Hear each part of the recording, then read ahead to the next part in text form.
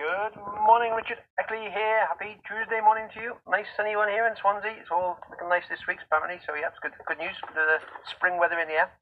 We're on a Tuesday, so on your four keys to a healthier, happier you. So on a Wealth Tuesday. And as you asked the other day, we know we still need to develop wealth and manage debt. So saving this, so how do you actually, what's the best percentage, if you like, of savings to actually start to try and save? Well, an ideal situation to be into when you sort of start to get into your savings more is you want to be trying to save 10% of your wage. Now that, at the moment, that may seems like quite a big chunk of money you're trying to save, put away when you've got every other bills coming out. So obviously you can't get 10% straight away. That's something you sort of work towards, maybe sort of 6 months or a year down the line. You can then build up your savings scheme so you're at 10% of your wage, because that provides you for your future. You're providing for your future self. That's the thing. Some people sort of don't think of saving as providing something for their future. They just think they want the money now. But if you can put money aside for your future self's going to be so grateful for that situation. Because imagine if you'd started saving 5 years ago, you'd have a pot of money there now saved for you to help you live today.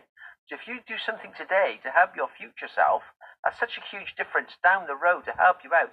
And it's doing a little bit. So we said at the moment, a lot of us can't save 10% of our wage straight away because you've got so much accumulation of debt and bills and all the rest of the stuff coming out. So you can't do that straight away.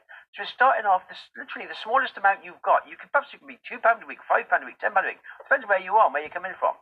But it's just a small amount, but every single week that's put into the savings scheme. You're making that a savings habit. And that's put on automatic pilots, on direct debit, standing order, whichever way you want to sort it out with the system you want to set it up.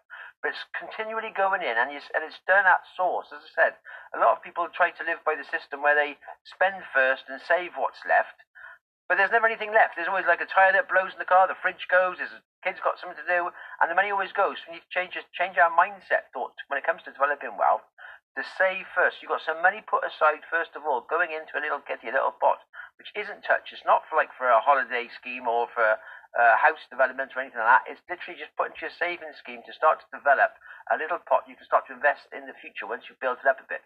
So as I said before, the main aim is to get 10% of your wage being put into a savings scheme, which you then invest into an investment scheme and develop it further that way. But that's sort of longer term one. So start off with whatever you can afford, whatever money you can do. Perhaps it's £5 a week, £10 a week. Make sure every week though that's put and that goes straight in. It comes out of a source, so it goes away as it's as if you've got another bill. To be honest, so that's the best way to do it. If you've got your council tax or whatever else you've got going out monthly, your car tax or anything else, whatever you've got going out, you set aside a monthly payment for it, and that goes. We'll do the same, but if you break it down to weekly, it doesn't feel quite so bad. So a little weekly saving of say £2, £5, £10, whatever you can stick in, £100, depending where you're coming from. Whatever money you've got, you can just put that aside into your savings scheme for future investments and future earnings. You can get that way. That's my little thought today on Wealth Tuesday. Have yourself a good day today. You can always drop any comments below and always get in touch with me at rickeckley67 at yahoo.co.uk. All the best.